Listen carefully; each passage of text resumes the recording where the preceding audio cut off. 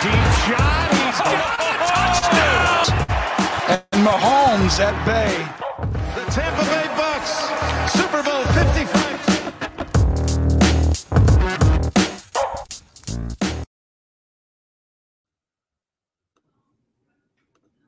Hello and welcome back to the Bucks Banter podcast. We are coming at you with some Friday night banter.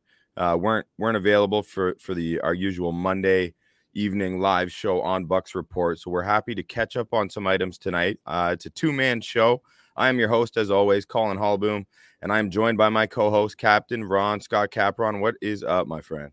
Oh, bud, just a few things to talk about over the past week in the NFL, I would say. And it's a holiday. It's a long weekend up here, up in Canada. So we're vibing. Let's get into it.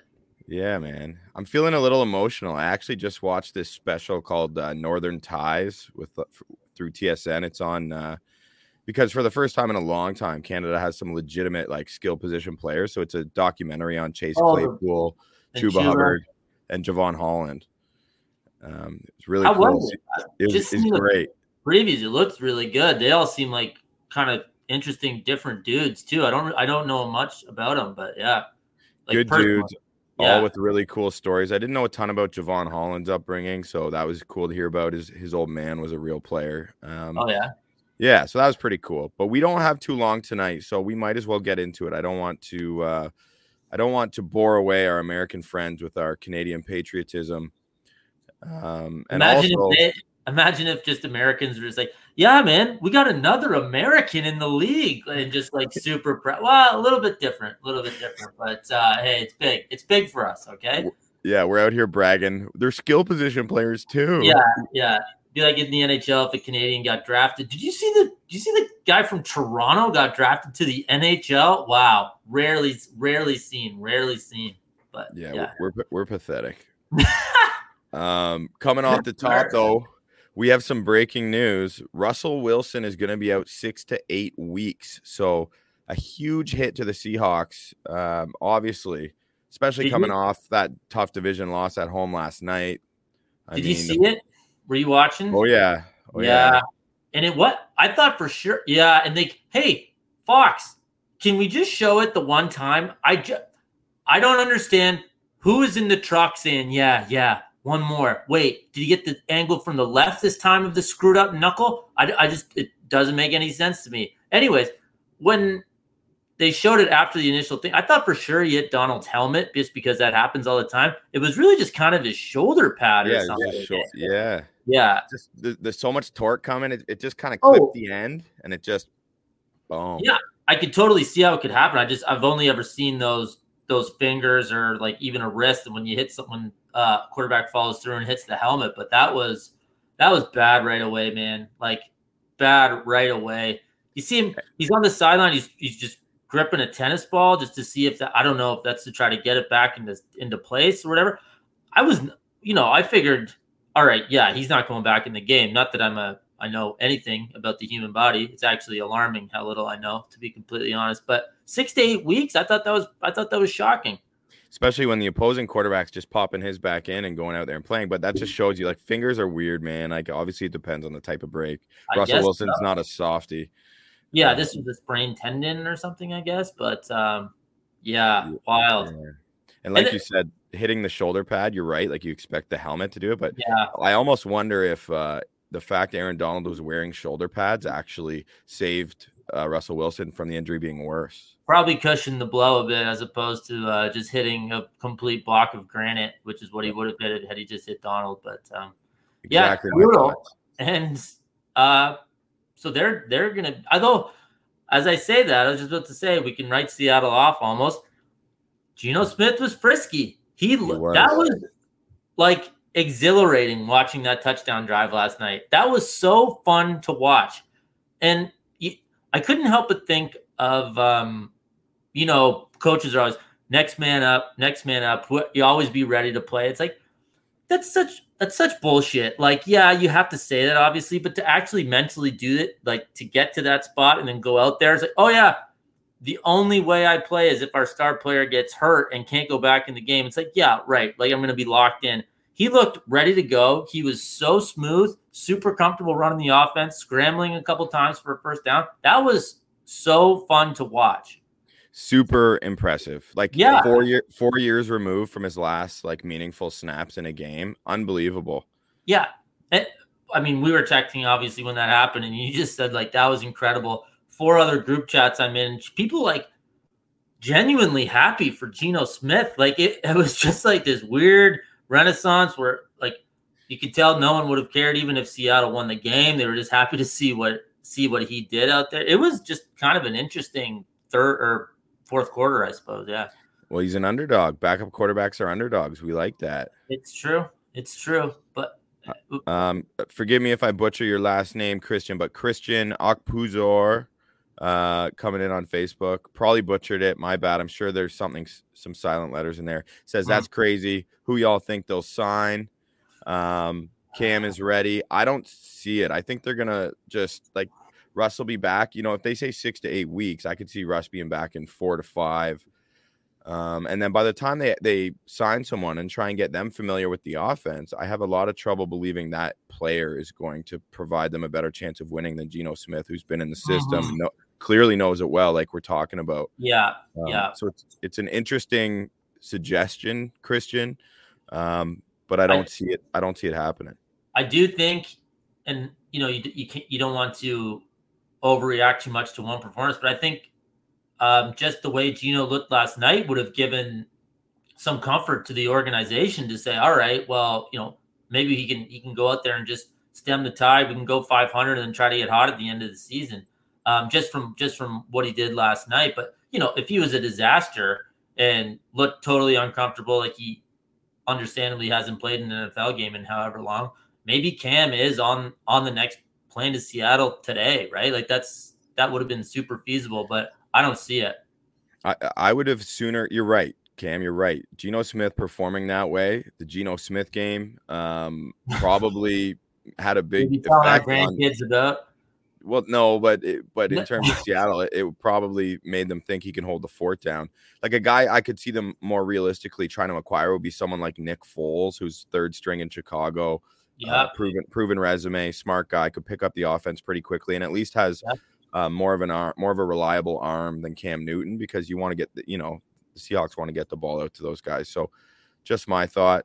Christian comes back, Bucks fan in Dallas, Texas, so I'm good. Right on, man. We love that Bucks fans are all over the globe. We are Canadians, Christian. So happy to have you joining us for the first time, my guy. Thanks for chiming in as well. We'll be here for the next 50 minutes or so. Christian, that must have been a fun week one for you with your team beating your home city's team on the Thursday nighter there. So, that's pretty sweet. Some bragging rights in the office or wherever you work. Or wherever. If you work. Yeah.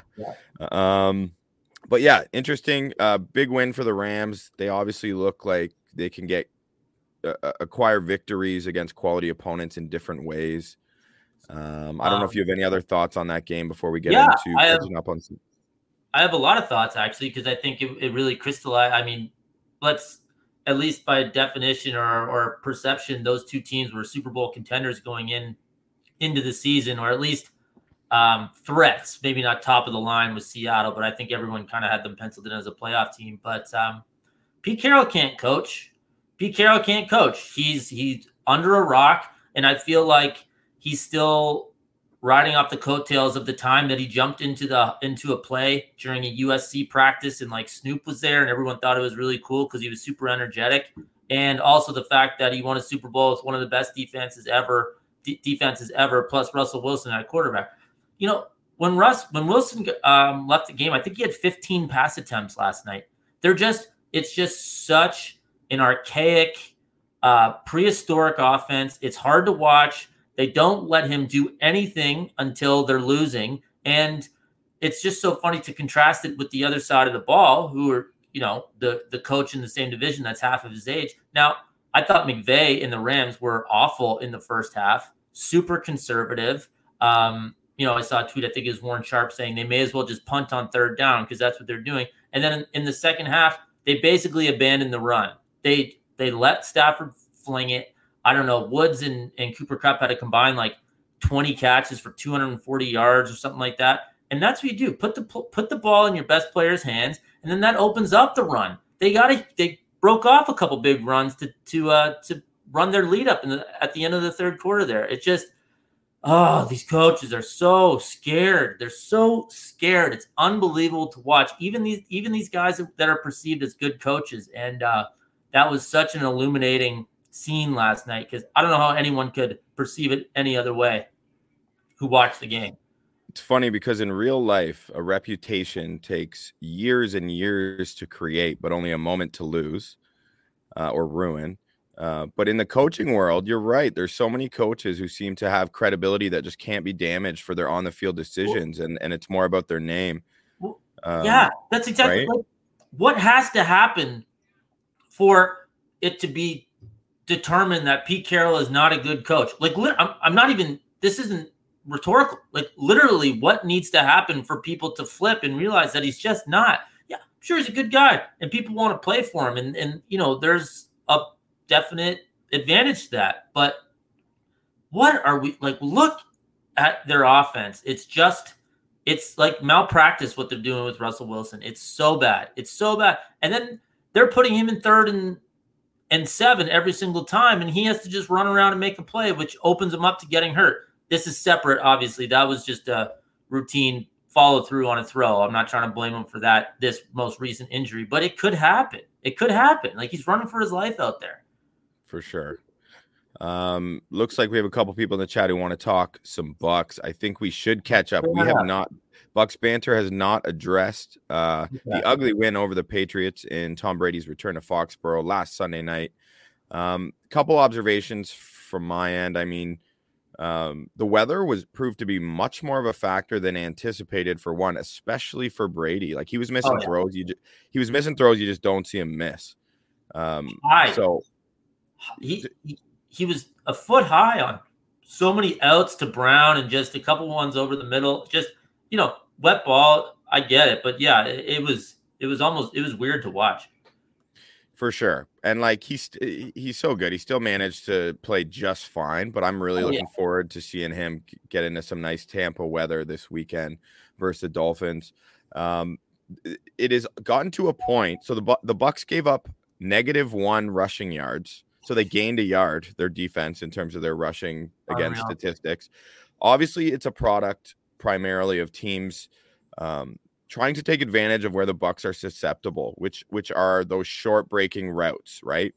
And teams are throwing at an unprecedented rate, which is also just kind of making the numbers for the Buccaneers passing defense look that much more atrocious. But it's real. That's the best way to try to beat them. So Belichick's a smart guy. He runs the ball a lot. He likes his backs, as we all know. But they barely ran the ball. But regardless, the Bucs run D does still look fantastic. They're incredibly accomplished, and that was clear, especially in a game like that with the weather. Lots of factors at play, but it doesn't matter if you give up -1 rushing yard. That's an impressive caveat on what was otherwise an ugly victory. Yeah. Other thing, Richard Sherman played every defensive snap but one, and heading into the game, he was signed a few days before. He hasn't played in a long time, coming off major injury. So, of course, Mac Jones and Belichick and those guys, McDaniels, they were targeting Sherman. So maybe it looked a little like, his guy's catching the ball. I am blown away, impressed with how Richard Sherman managed to hang in there and play fine. He played really well. I'm excited to see him get some more time under his belt. Just to be able to do that in itself at the NFL level, I thought was incredible. Yeah, they definitely picked on him a bit, and like you said, New England was throwing the ball on almost every down. I think Mac Jones had 21 straight completions, but it was all short stuff. Not to take away from it, but to add to that cliche. It was effectively just a run play. A lot of what they were doing, like with their passing game, right, just getting the ball out and quickly, because he wasn't throwing down the field at all. I think the one time he threw over 15 yards as a depth of target was picked. So like it was you're right. You're right. I think it was even 10 yards or something ridiculous. So statistics, you got to take everything with a grain of salt. To say that their pass, their secondary got torn up, is a little bit misleading, I would say, given what New England was trying to do. But they still did it, and it's still impressive to complete that many passes in a row against anyone. But, at the same time, they only scored 17 points, right? So, I don't know. Like, I was with you on Sherman. I thought, they definitely went after him. All in all, I thought he was okay. Good sign. And then he obviously has the 10 days to kind of get used to everything. Maybe not even go back to Tampa. Maybe go to Tampa for the first time after the New England game. Or sorry, not 10 days. They played on Sunday. Feels like, I don't know how long ago. But just to get used to it and hopefully feel more comfortable in this week's game against Miami. A few other thoughts just on the game. As a fan, so I don't know about this is more of a game situation thing. I wanted to talk about this with you and see what you were thinking. So it's fourth. I think it's whatever. It was a 53-yard field goal that Folk tried, right? It's in the rain. Okay. So it's 4th and 3 at the 36 or 35. There's 56 or 57 seconds left. If you make that, which Brady's getting the ball with almost a minute. All the time in the world. It's like, I don't know why it's not ever just outlined. Like, it's just not that hard to get into field goal range at the end of the game. It's just not that hard. Like, unless you turn the ball over. You know what it is, Scott? It's funny because obviously I was happy to see them trying to attempt the kick. You should always do what the other team doesn't want you to do. And the Bucs were happy to see them line up for a field goal in those horrible conditions from that far away with that much time left on the clock. Yeah. So Bill deserves all the credit in the world for his accomplishments, but like you said, man, he's still an employed coach right now, and he still needs to make decisions that are best for his football team.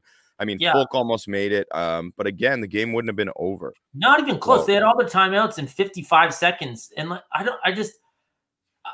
to me, you're free rolling there if you're the Bucs. Like, okay, he misses it, we literally win the game. He makes it, we have 55 seconds to get about 40 yards to have a realistic shot to win it. Like, I don't know. I was perplexed by the decision. Maybe if he didn't have a rookie quarterback, then he would have went for it on 4th and 3 there. But I just thought it was incorrect, like straight up the wrong thing to do.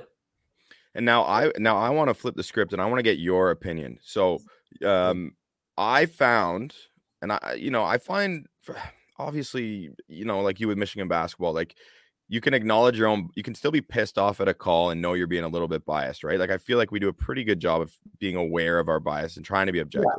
Yeah.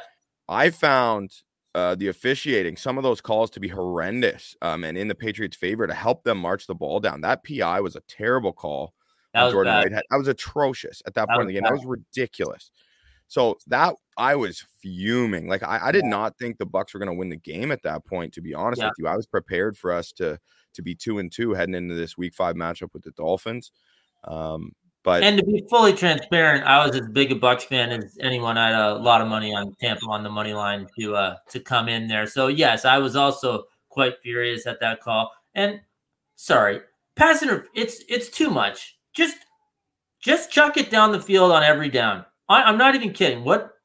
It's your best offense. Underthrow it. Have the receiver come back to it. The receiver and the defensive back has to tackle you. Like, it's one of the few things that college does right in general. The NCAA is that pass interference is only 15 yards. You have to. We have to change that. It's hard enough to be. And it's hard enough to be a DB as it is. It's probably the hardest position on the field outside of the thinking element of being a quarterback. I mean, what more how can you be a good defensive back? Like, is Jalen Ramsey the greatest athlete in the history of the world? Like how can these guys? And he just grabbed DK Metcalf's shoulder and turned him around on like a normal a square in yesterday because he had to, like, and then obviously then he said he didn't do it and they showed the review or the replay and he's literally grabbed his shoulder pad. But it's so impossible, and that's just throw the ball up there. Honestly, like, I'm not kidding. Just do it all the time, and it just kills you. It's a 48-yard penalty sometimes or whatever it can. It's like it's ridiculous. It's so does not need to happen, and I don't know. But sorry, we're talking about that drive. Yeah, that pass interference was brutal. I'm trying to think. yeah. Anyway, they got away. They got away with one. It was ugly. They got away, not without a couple battle wounds, though. CB1, our most important player in the secondary, Carlton Davis, down with what appears to be a pretty serious quad injury. He's out indefinitely. Obviously, Sean Murphy-Bunting is also out for a while, for the foreseeable future. So that hurts. There were a lot of people on my timeline, myself included. I was a little frustrated to see Carlton Davis on punt return coverage, where that injury took place. I know it's a freak thing and whatever. And I think they were expecting a fake punt. So that's why he was out there, right? Like if they're expecting them to throw the ball, they just decide to leave him on the field. I'm not even in hindsight that critical of that decision. But anyway, really unfortunate with all of the woes going on the back end of the Buccaneers defense for them to lose their most reliable player who's been having a fantastic season, coming off a fantastic season last year. Carlton Davis is going to get paid like a top 10 corner, potentially like a top 5 corner, the way the contracts work each year. They begin to reset the market. So we'll see if he ends up with the Bucs. I just want him to get healthy as soon as possible. I'm going to talk. I mean, if there's Jamel Dean, by the way, is coming back. He's coming back this week. So that's good news. At least Jamel Dean will be back in the mix. And Pierre Desir, Richard Sherman, those guys are going to be more familiar with the defense this week. And I expect them to look sharper against an inadequate passing offense led by Jacoby Brissett by the Miami Dolphins. So it's a great opportunity for those guys to get their noses wet or whatever that's saying is, and I don't know if that works. We know where you're going. We know where you're going with it. Dogs have wet noses, and they're they do. Dogs, whatever. Sure, yeah. Eugene Thomas says he's loving the banter, expects the officiating to get worse. There is no accountability. Thanks for jumping in. Buck what you heard, baby. And Christian comes back on Facebook to say Carlton on punt was stupid. Like, dude, really? That's the high risk play. A lot of Bucs fans share in your frustration with that, Christian. Like I said, I expect it was because they were expecting a fake punt. But I've had a busy week. I wasn't even able to listen or watch all the press conferences like I usually do. So I haven't actually heard BA address that specifically. Regardless, though, let's move onward. Let's discuss this matchup with the Dolphins. Miami's 1-3. They had a tough schedule to start the season. They've lost 3 in a row to the Bills, Raiders, and Colts. They needed that one last week. Yeah, in a big way. Yeah, and they look tough, man. And Brissett looked awful. Yeah. So I had Waddle. Over I think it was under 50 yards. It was 45 yards receiving. And he had 3 receptions for 33 yards by the start of the second quarter. So I was counting my money. And then sure enough, Brissett, I tune in for a little bit just to be like, how has he not got it yet? What's going on here? Give him the ball. Oh my God. I watched Brissett airmail 2 little swing passes to Waddle. And I was just like, okay, Brissett, you're not. I remember him being a little more competent than what I saw last week. So Tua's still injured with his cracked ribs. Tua's looked awful too. Miami is not in the place where I think their fans expected them to be. Their defense has not been as strong as a lot of people expected, especially with how talented their DBs are. I mean, Xavier Howard and Byron Jones looks like are both going to play. Byron Jones has been banged up, but it sounds like he's going to play. But their offense isn't helping them at all either, right? They're not getting out to leads. They're hey, I'm not the defense has been underwhelming and all that, but they're just one of those teams that's had basically the nightmare start. Yeah. Now your reward is going to play at Tampa. This is a tough scene for the Dolphins, man. If only they'd been listening to our podcast, they'd have known that we were extremely pessimistic regarding the 2 offensive coordinator approach, and clearly it's not working. They're 30th in the NFL in passing yards per game and 28th in rushing yards per game. So, like you said earlier, I'm curious if they thought about throwing 2 quarterbacks out there at the same time, just some sort of solidarity with the coordinators. Yeah, it's tough. I can't imagine they can keep going on with this whole scenario for very much longer. I don't know. Let's get into the game. Let's see what you think about it. But yeah, I think Tampa's going to absolutely roll them. Yeah, I think so too. And I mentioned Jamel Dean coming back to help our secondary. JPP is also going to be back. You know, you can't keep JPP on the sidelines for long. It's been a little bit mysterious with that injury, with that injured shoulder, but he's been back at practice in a limited role, but he's going to be ready to rock. I mean, I'm happy to give him some snaps, but if he's at all banged up still, like let's let JTS Tryon Shoyinka roll, man. Like he looked awesome last weekend, eh? Do you know, did he pop on tape to you or what with those 2 sacks? Yeah. I mean, just look at the guy. He is an absolute mutant out there, freak. You have Vita Vea gloveless in the rain, just wrecking an entire offensive line. And yeah, no shade to JTS, but he's just coming in and cleaning up the mess, right? But he's finishing sacks. He's like, there is no getting away from that guy with his reach, his speed. Like he is going to finish that play and make that play. I mean, he's awesome. He's so fun to watch. But not to be all football nerd, like I wanted to talk about this during the Pats thing. Is like, Vea is incredible. That value that he has to just eat linemen and then let someone else come and get the quarterback, like it takes pressure off your DBs, right? Because they have one less second to have to cover for, one less second for a route to develop. All of that. It's just it's fun to watch. I don't know, with the way Brissett has been looking, just not that he was ever super mobile or anything like that, but it might be a long day for the Dolphins, man.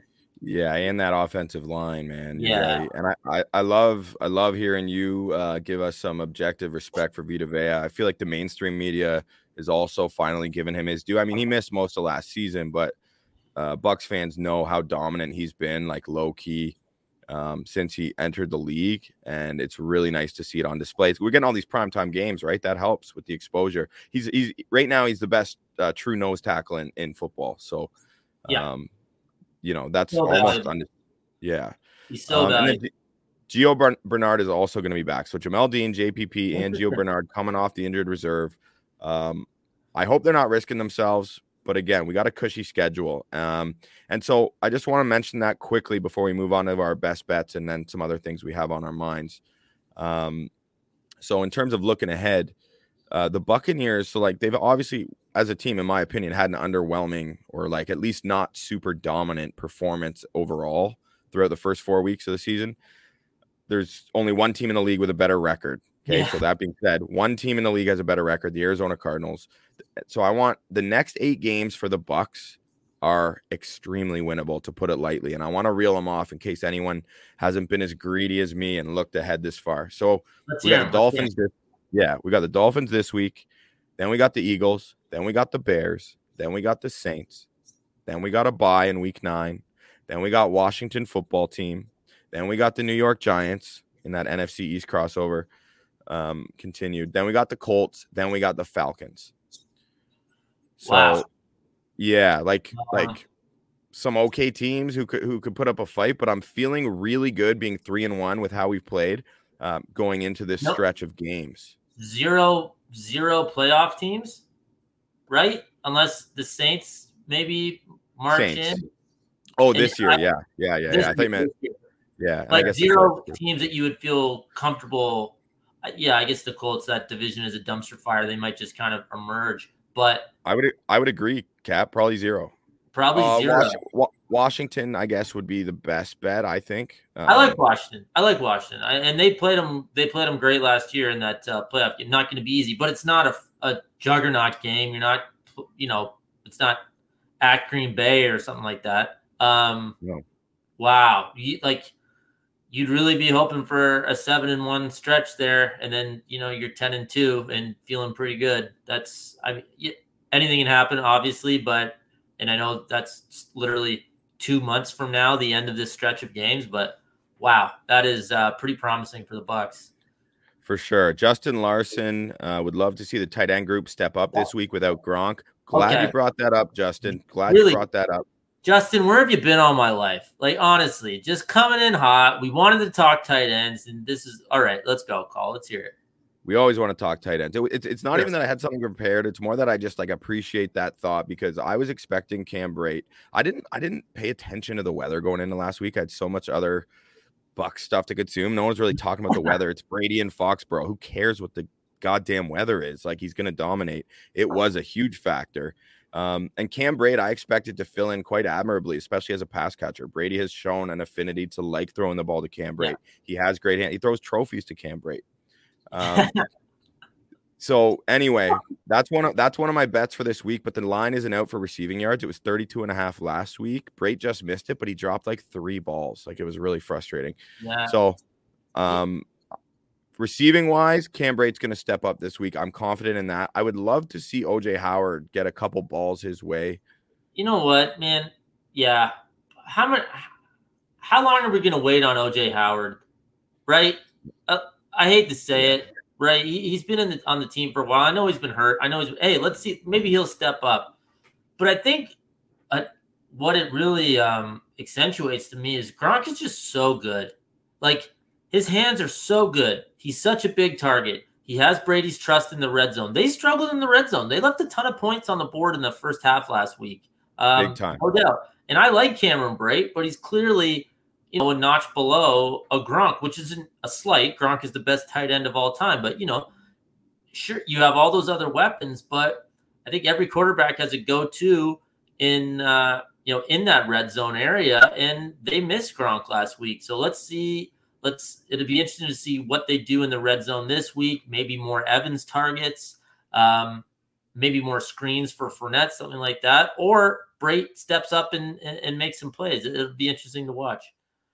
For sure. And like, you're right, man. Gronk is literally a better version of OJ Howard as a blocker and a better receiver than Cam Brate, all in one guy. Like, yeah, like, it's like having 2 guys on the field. So we'll see if we get, it's amazing. So, but I do expect Cam Brate can catch, though. He can catch. Last week wasn't a good chance for him. So I think we will see that, to answer your question, Justin Larson, or mention what you were talking about. Buck,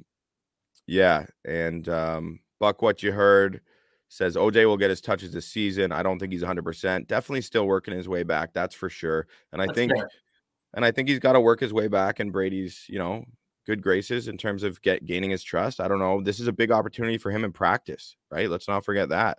Let's see him catching some balls, being effective in practice against a scout team. And usually that'll translate to some more looks on game day. We'll see.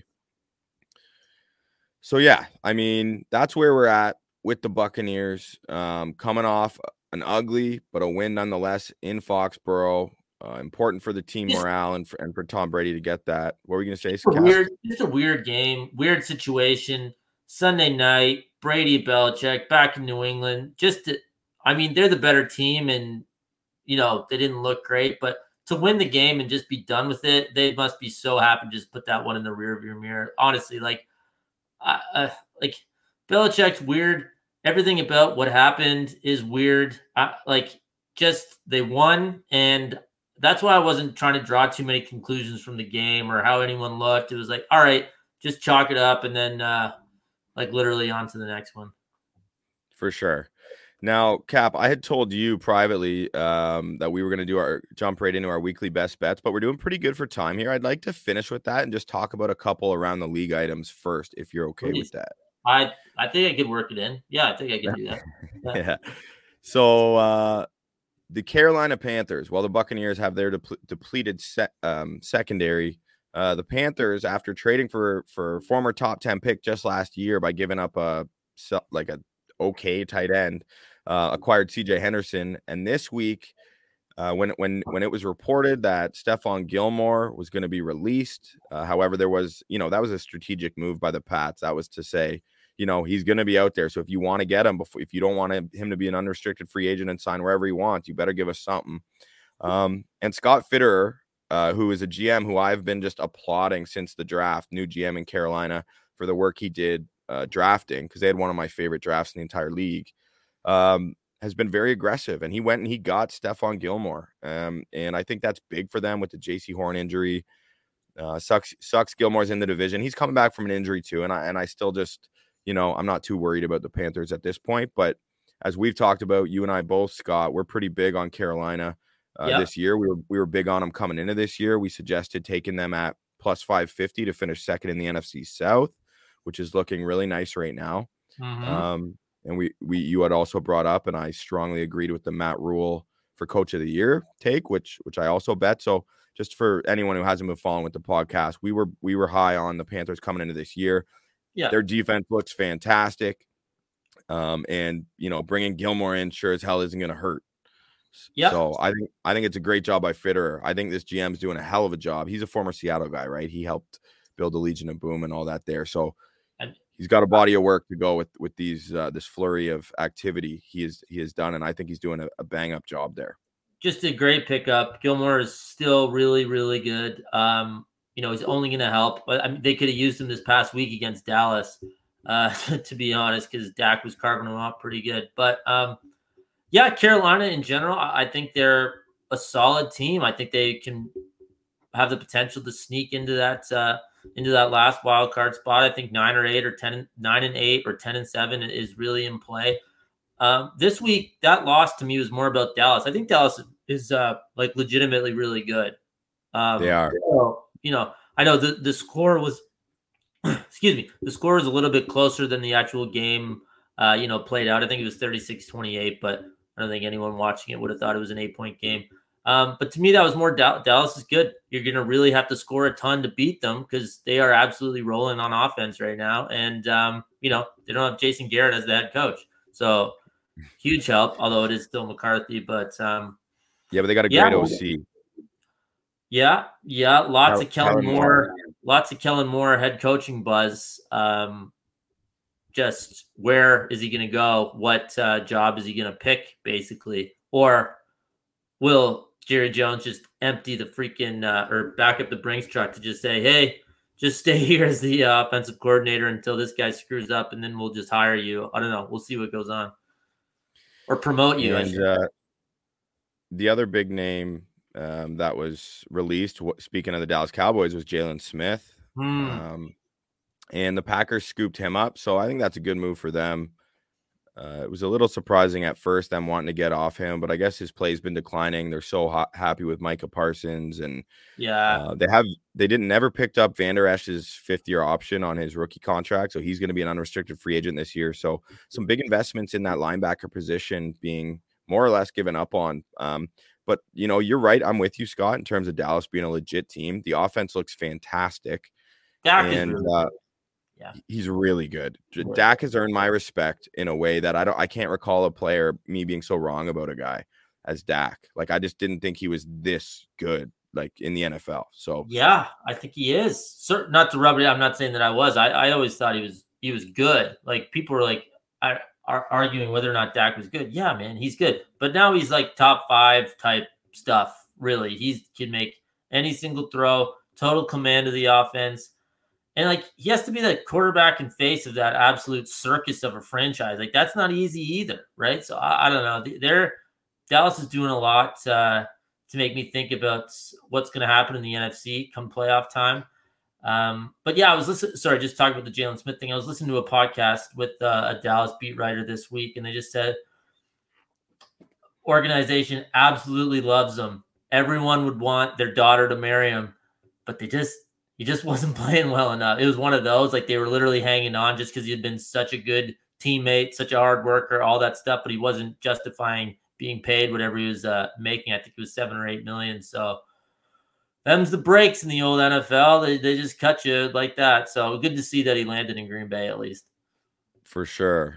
And Scott, I want to bring up a little something that I know. So for any new listeners, again, Scott, I got to give it to you, man. Like, when we did our AFC South preview, you demanded like a full 3 minutes to rant about Urban Meyer and how you think it was going to be an absolute failure. Like, I swear to God, we got to pull up that clip for your sake, and you got to post it on your Twitter, and I'll post it because it's super. You literally called it to be something as ridiculous as this, just saying it won't work. Like, you had great conviction when you said it. And we don't need to get into the details about Meyer putting his fingers where he shouldn't, skipping his team's flight home, coming off a tough loss in a game where they were starting to show some life.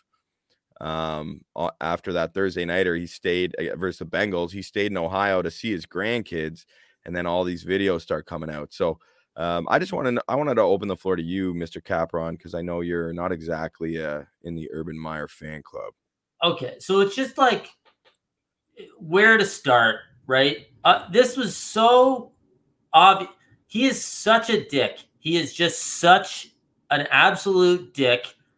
Why he thought he would take a team that lost 15 straight games last year, and that would be his team that he would, his franchise that he would rebuild and mold under the Urban Meyer, old school college offense or whatever that's not working in the NFL. It's just unreal. So from a football perspective, I'm not surprised because I didn't think he could coach in the NFL.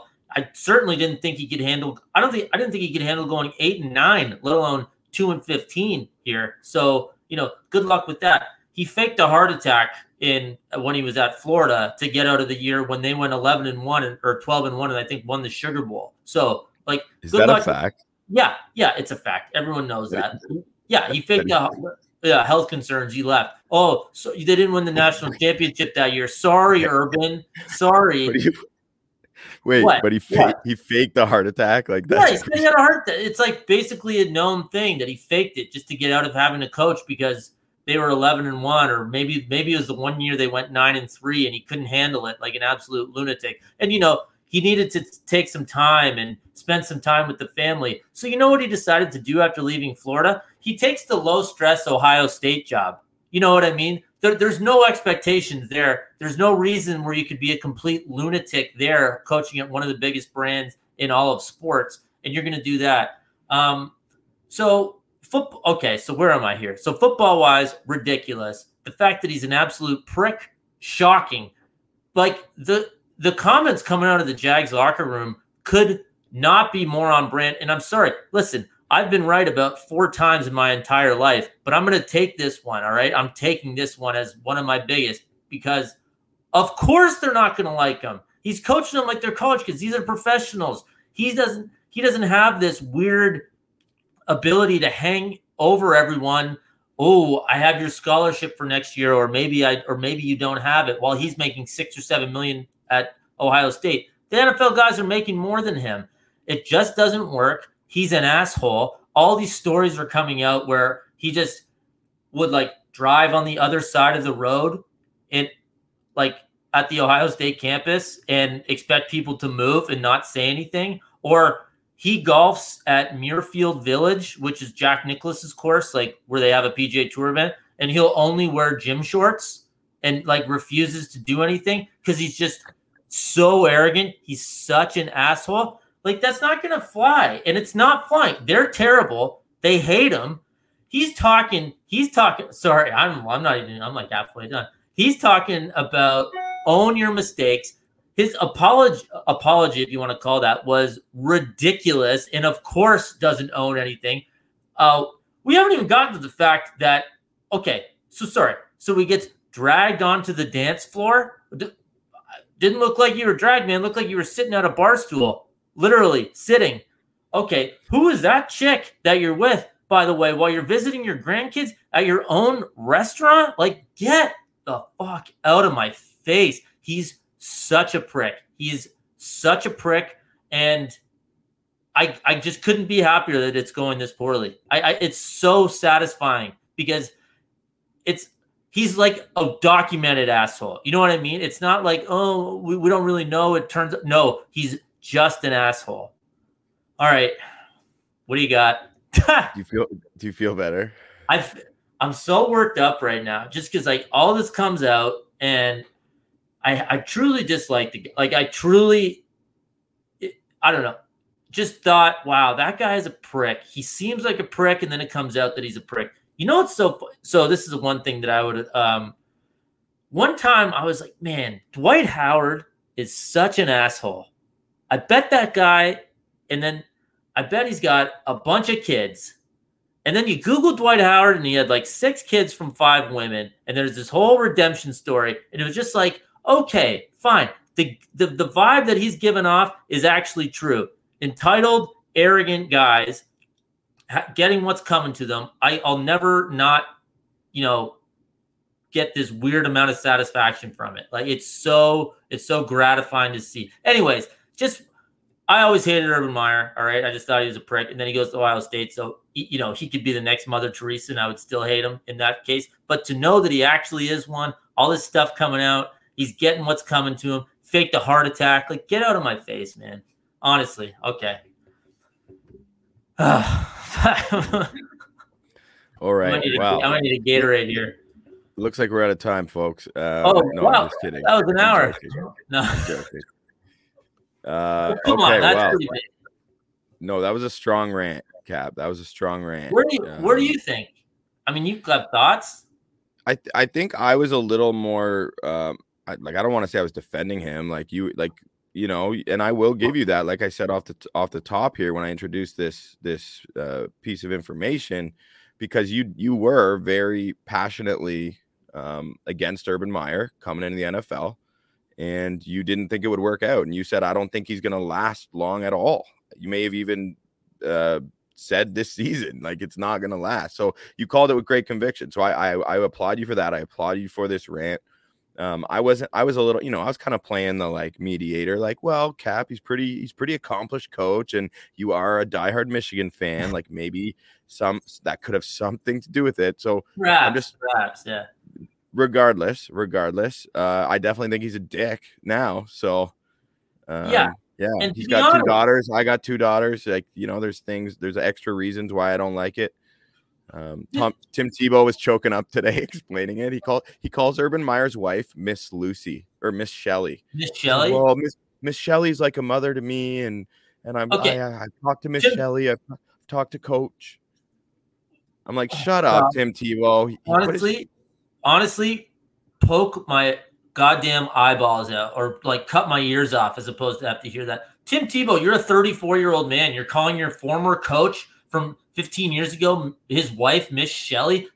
Oh my God, it's so cringy.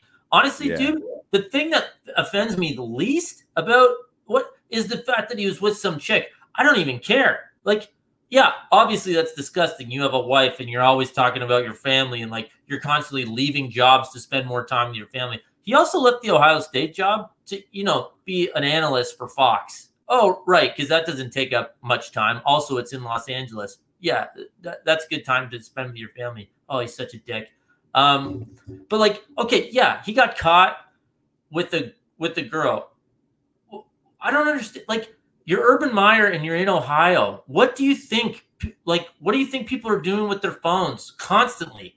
Fuck. I got filmed going to the store today because I had only one shoe on. Guess what? He's getting filmed no matter what he does, and he's in a public place. Oh my God, it's just so ridiculous. It's so bad. It's such a bad look. Okay, I'm cutting you off there. We got to move on from Urban Meyer, Scott. Okay. I think more for your health and safety, and let me get my heart medicine. And we're up against the time, so we'll need to be time efficient. Okay. Two more items I just wanted to mention. You got to acknowledge the Cardinals are only undefeated team. Kyler's a current MVP frontrunner. So fun. So fun. How do you not love watching Kyler Murray play, man? There's some great quarterbacks in the NFL right now, eh? Oh, there are some teams different too. There's so many potential matchups we can get on a Sunday where it's okay, I want to watch those two guys play, right? Awesome. Or even just one of them against a good defense. There's just so many scenarios where these quarterbacks are worth tuning into. And like you said, they do it in so many different ways, comparing a Kyler's greatness to a Justin Herbert's greatness, to a Lamar Jackson, to a Josh Allen, to Mahomes. There's something to Brady. They're all so different. That's what makes that position so cool. Rodgers and Dak. Yeah, it's awesome. It's great. And then also, speaking of the quarterback position, Justin Fields and Trey Lance have both assumed the starting quarterback duties for their respective teams. Same week 5, they're going to come out. I'm not going to be viewing them through an hourglass, one eye on each guy, because they're in completely different situations. I expect Trey Lance to be really effective and to be an upgrade from Garoppolo. Maybe not this week, but I think he's in a far better situation to succeed than Fields is with how the offense is being called. I listened to some pretty interesting insight in terms of how Justin Fields was not set up to fail in his debut against the Lions, in terms of like he'd never run an RPO offense successfully in college. It's just not who he is. Just because he's super fast and athletic doesn't mean he's a run pass option guy. You know what I mean? Yeah, and sure. they ran it like 27% of the snaps against not the Lions game, his first game. That was really like not a good performance. But then Nagy gave up the play calling duties to their OC or whoever it is, and they decreased that significantly last week versus the Lions. So I'm hoping the Bears will continue to modify their plans to suit the player, right? We were more or less alluding to the same concept in terms of stubborn coaches not adapting. So we'll see what happens with that. But I'm not judging Justin Fields in a vacuum based on this year, because I think there's a lot of issues that need to be worked out from the top down with that franchise, which is the polar opposite of the situation that Trey Lance is in with the Niners. But yeah, okay. Justin Fields gets a pass this year. That's fine with me, whatever. But Nagy doesn't. If it looks anything similar to what that display was against the Browns, then they could fire him. They could leave him at the 50-yard line, honestly, because that was unbearable and not even trying to win. So let's hope for the city of Chicago's sake, Justin Fields' sake, everyone, they actually run something to put him in a good spot to try to maximize him this week. Because if not, I don't care that they're playing the Lions. If they look like they did against the Browns, they're going to get beat. So for sure. So yeah, that was more or less a couple things. They're playing the Raiders. Sorry, they're playing the Raiders. Right. Sorry. Yeah. So we don't have long cap, but that's okay because neither of us are like super heavy in terms of our bets for this week, at least yet. I'm gonna really try and focus. Like I had a really, really tough week 3 of the NFL season, betting wise. Last week was fine, but I haven't had like a really good week yet. So I'm not out here trying to like tell people to follow me. I gotta get back on the horse myself first. Yeah. But that being said, I'm welcome to talk about it, and I still have some picks that I got my eye on. But I say that to say I'm gonna really try and keep an eye on in-play player props. So I'm gonna just have guys. I have their lines, and I'm gonna see like that. Like those are the bets I've been winning still. When a guy, a proven performer, is, say the first 4 drives of the game is pretty quiet. Post a screenshot this week, bud. As soon as you fire one, tweet it out. As soon as you fire away. Yeah, that's a good point. I mean, I don't want to advertise my bank account, like what my status is at. I think we have the technology to, like erase that out, maybe crop it. Right. Yeah. So we'll get there. We'll get there. I think you can do it. Yeah. Okay. I'd like to see it. Like, I mean, we're talking during the games about your bets, but I'd love to see who you're hitting on the in play, because I'm not a big props guy. So if you're seeing value during the game on props, and let's do it. People want to see it. So sounds good. Fair enough. Yeah. I was on Robert Woods over receptions and receiving yards last night, actually. Oh, beautiful. That was easy. So that was nice. His over under was 60.5. And that was really just like a matter of like, they're going to get him involved because he's been so quiet to start the year. Anyway, that worked out. What I like, one player prop I like is Damian Harris over 70.5 rushing yards at the Houston Texans. It's minus 105. I know it's a pretty high number, but I think he's been quiet the last 2 weeks. Patriots were playing 2 of the best run defenses in the NFL, and I think Belichick's going to want to reestablish the ground game against a poor run defense, which the Houston Texans are very poor at. And I think the game script is just going to line up really nicely for them to be grounding and pounding the ball with Damian Harris. So that's what I got my eye on, as well as the rushing attempts. The rushing attempts isn't juicy enough, though. It's like minus 125. So we'll see if that moves before the game. I'm going to quickly zip through mine, and then I'm going to let you go. I'm also on Jamar Chase over 61.5 receiving yards. It's plus 100 at the Packers. As long as the Bengals stay in there, even if they're trailing a little bit, I think that presents a pretty appealing scenario for them to need to air it out a little bit more. And more importantly, Jair Alexander is out of this game. And as good as he is, and as good as I think the Packers are as a team, and they proved that last year, and they're really coming on now, I think their cornerback depth is extremely underwhelming. Kevin King is the cornerback starting opposite Jair Alexander. Like, it's not a good situation to be in. So it's either him or Eric Stokes, the rookie out of Georgia. Jamar Chase has been the most productive wide receiver in the NFL against man coverage. And the receivers they have there with T. Higgins, assuming he's back, and Tyler Boyd, you can't really just bracket cover Ja'Marr Chase necessarily. So I think that number is a little bit low, and I'm going to ride 61.5 over for Ja'Marr Chase. Love it. And they're actually at home, I think, too. So just for whatever if that gives you a little more value just because they're at home, not playing on the road. But regardless, yeah, that's great. I think he's just been so good. He's just that dude, hey, like you can tell right away, don't you think, Call? Like he just looks the part immediately. Him and Burrow. Yeah, I mean, yeah, you know how I think about I feel about Ja'Marr Chase. Like, I hope he's met your expectations so far. Like he has for me. I think he's been fantastic. He's awesome. He's so fun to watch. He's amazing. He's gonna be like, I don't know. I foresee what I told Bo when we were talking is we were just talking about guys. We're like, who is Josh? Bo was saying Josh Gordon's like talent wise, not production wise or anything like that, folks. Just like the type of player. He's like a blend between Josh Gordon, between Mike Evans and Godwin, which was kind of a cool suggestion by Bo's part. And then he was mentioning Ja'Marr Chase, and I thought like Ja'Marr Chase, prime OBJ, like Odell Beckham Jr. is more the type of receiver I see Ja'Marr Chase as. So that was just like well, all of that is pretty lofty, and I don't think any of it is out of the realm at all. He's awesome, dude. I might hop on that with you. So my best bet, I got the Chiefs at -2.5. I see that it is now finally ping-ponged up to 3. So, I mean, not to be that guy, but I would much rather give it out at 2.5 than 3, but whatever. I guess we'll give it out at -3 right now. I'm also looking at the Chargers -2. I know that their home field advantage is absolutely nothing, but Baker's banged up. Even though they got out of the Minnesota with a game with the win last week, that was super sloppy. I think the Chargers are really good. This is less than anti-Browns and more just a pro Chargers pick. I think they're going to win. I think they're going to handle them. Good game. Like the Browns, if they go in there and lose 28-24, that's not going to change my opinion at all of Cleveland. But yeah, I like the Chargers there. And then the last one, I'm going to go back to the Daniel Jones at 28.5 rushing yards. I'm going to take the over. I can see that game getting a little bit higher scoring. Dallas has been putting up points.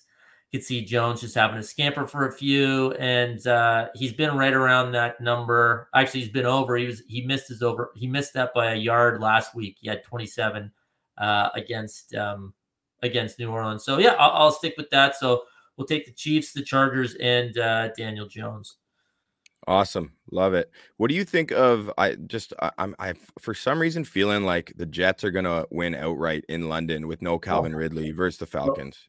So that's so funny you bring that up because I've been really debating that game all week because no Calvin Ridley, all of a sudden, like he's not going personal reasons. He's not making the trip. To me, I wanted to take the Falcons just as a straight up, there's no reason to, but of course, the next week, nothing stays the same in this league. So Atlanta wins the game like 27-10 or something like that. But now it's just a complete stay away from away from me. Football wise, it's the Jets too.